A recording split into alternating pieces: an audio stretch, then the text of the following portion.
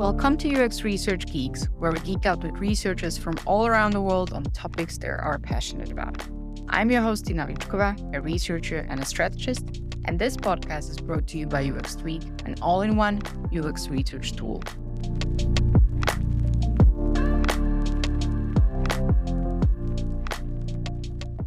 This is the 20th episode of Geeks. We spoke to Yao, who is a founder and CEO of Research Bookmark, which you probably already know about. And he's going to be a speaker at the uxcon in Vienna, which is a conference happening in September. In this short special, we talked about his lecture, where he's going to focus on careers of UX professionals. So tune in, and I hope you get some advice on your career and growing in the UXR field.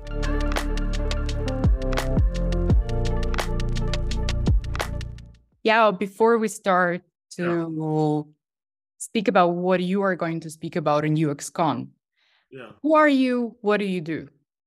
So my name is Yao Adantor. I am a user experience researcher, strategist designer, an e-learning platform focused on user experience careers.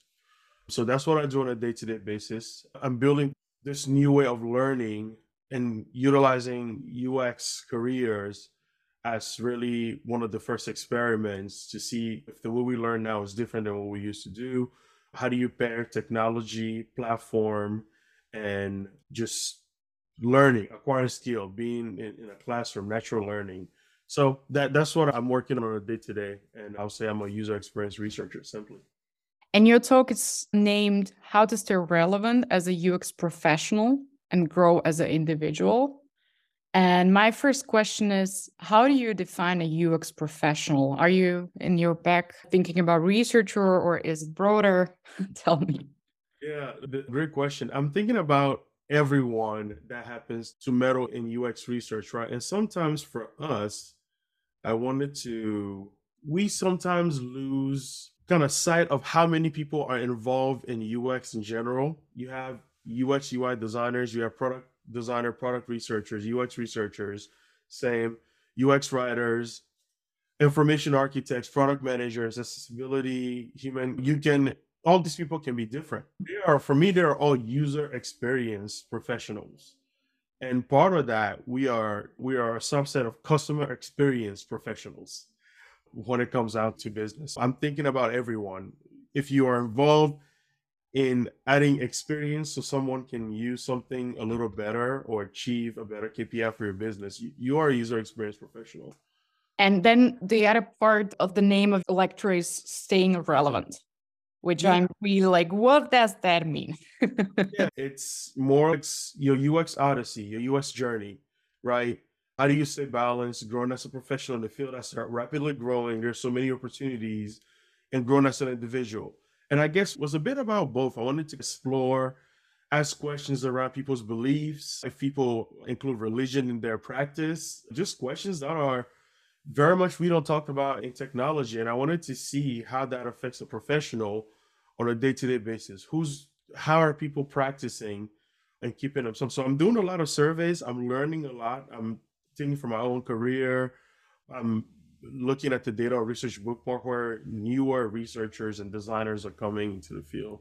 So yeah, that's the other part of just balancing in this growing field, the journey. And I know we all user research are trying to focus on the individual. Usually it's the user. How did it become your passion to support people in growing?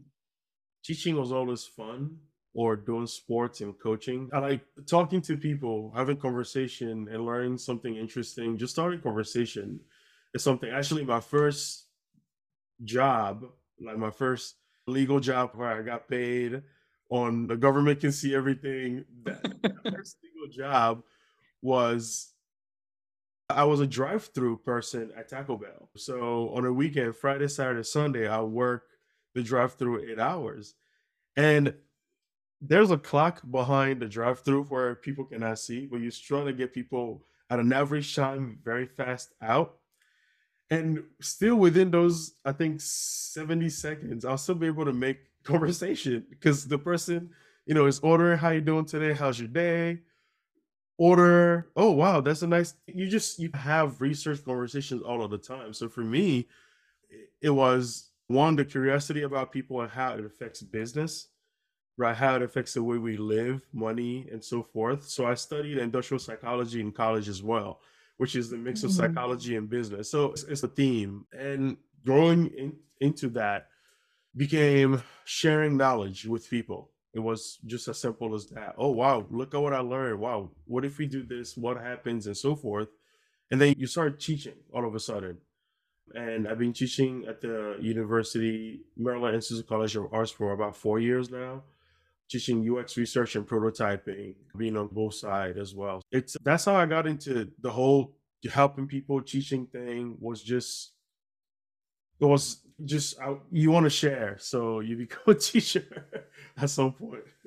And what do you want to share at uxcon with people?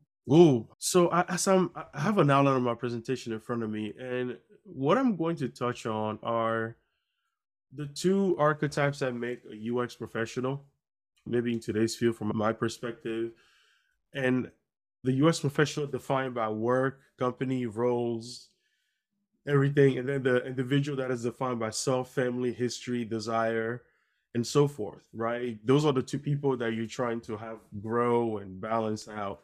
So we'll talk about that, some general learnings that I've gotten from the surveys, from talking to UX professionals, and then looking at what does a roadmap look like to achieve that, right? I want to ask that question as well.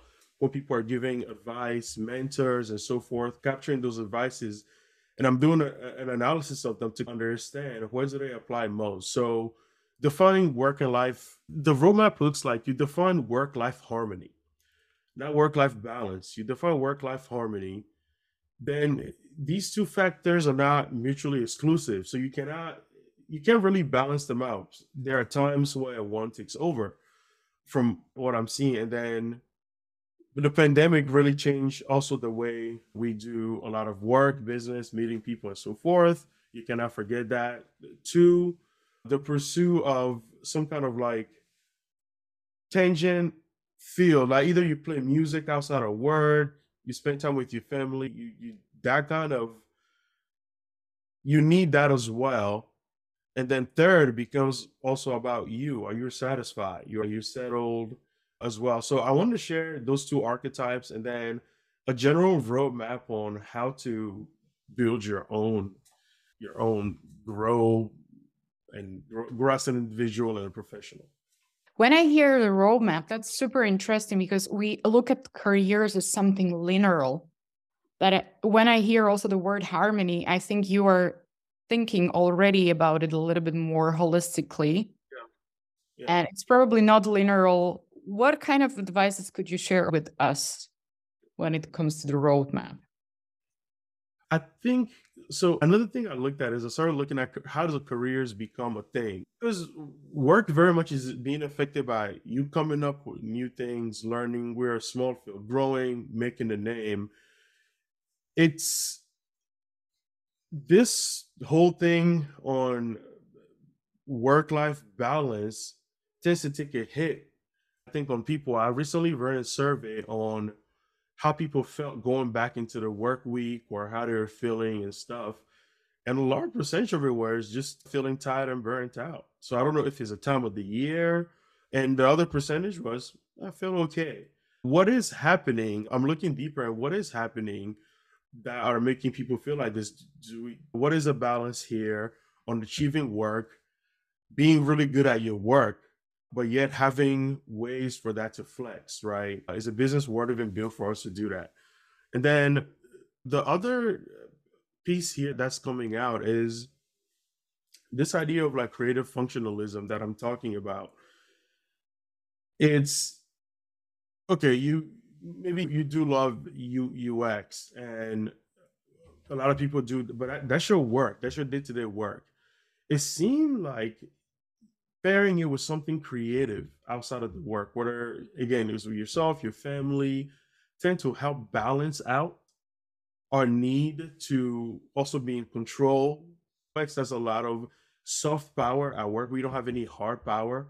So being creative outside of the field of building something, stretching out your work into other creative ideas is also a good idea. When anybody asks me about my inspiration, I'm always like, it's not in research, it's not in UX, or very barely.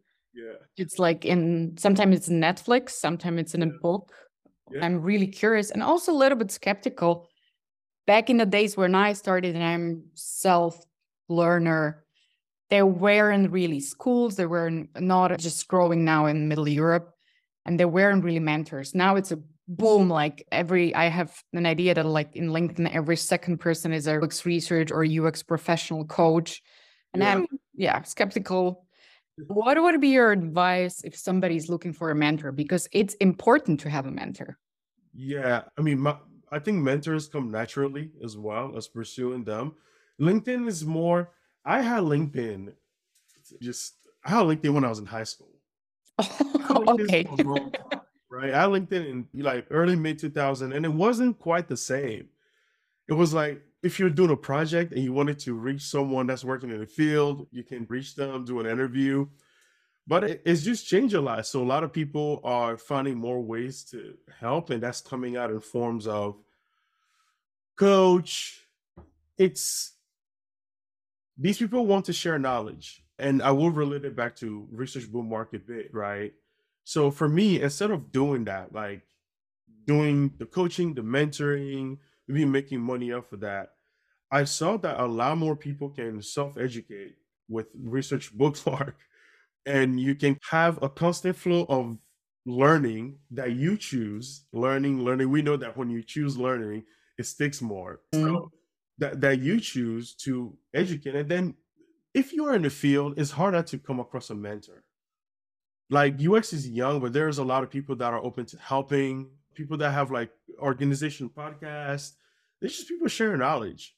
So you're bound to come across a mentor, and that must fit with you. There's no need to force mentorship necessarily. And I know it's right now it's because people are looking for work as well. So if I get a mentor, maybe you'll teach me the secret thing to get work. It'll come. Yeah.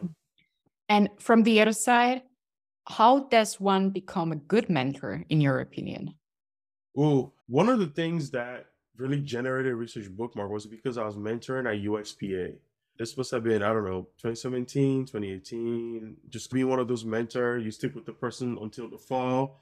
And I did it a couple of times, and I had this mentees and a recurring, and I noticed this in class as well. The recurring theme was like the class that I learned a lot about, I was very much immersed in UX information.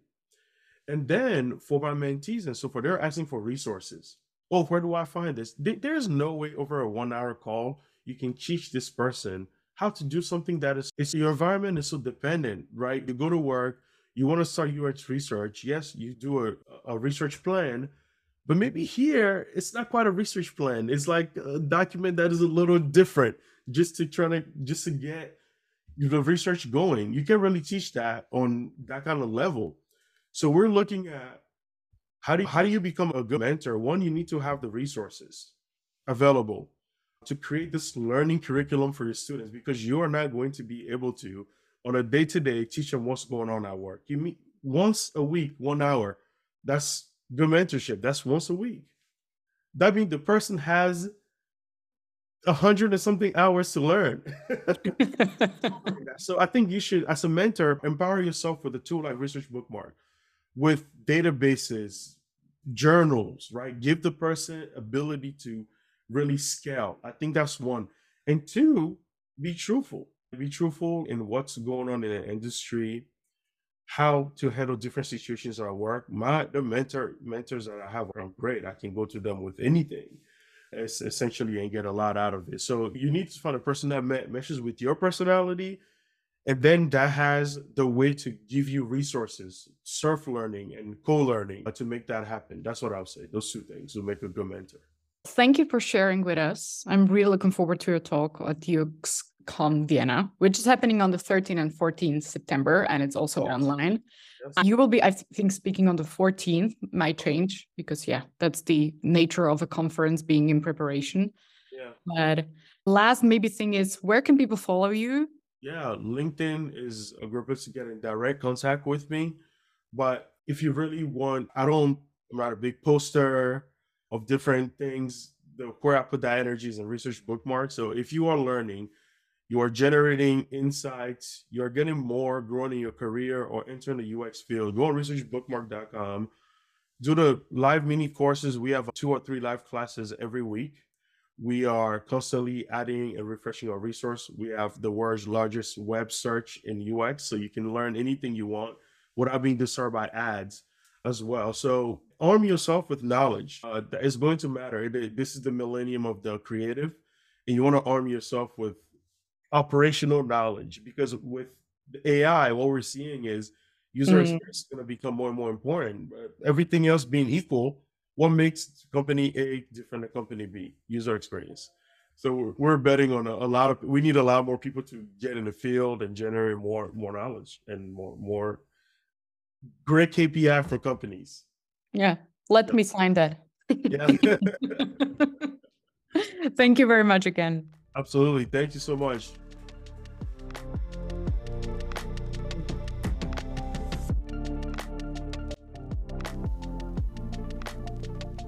Thank you for listening to UX Research Geeks. If you like this episode, don't forget to share it with your friends, leave a review on your favorite podcast platform, and subscribe to stay updated when a new episode comes out. This podcast was brought to you by UX Tweak, an all-in-one UX research tool.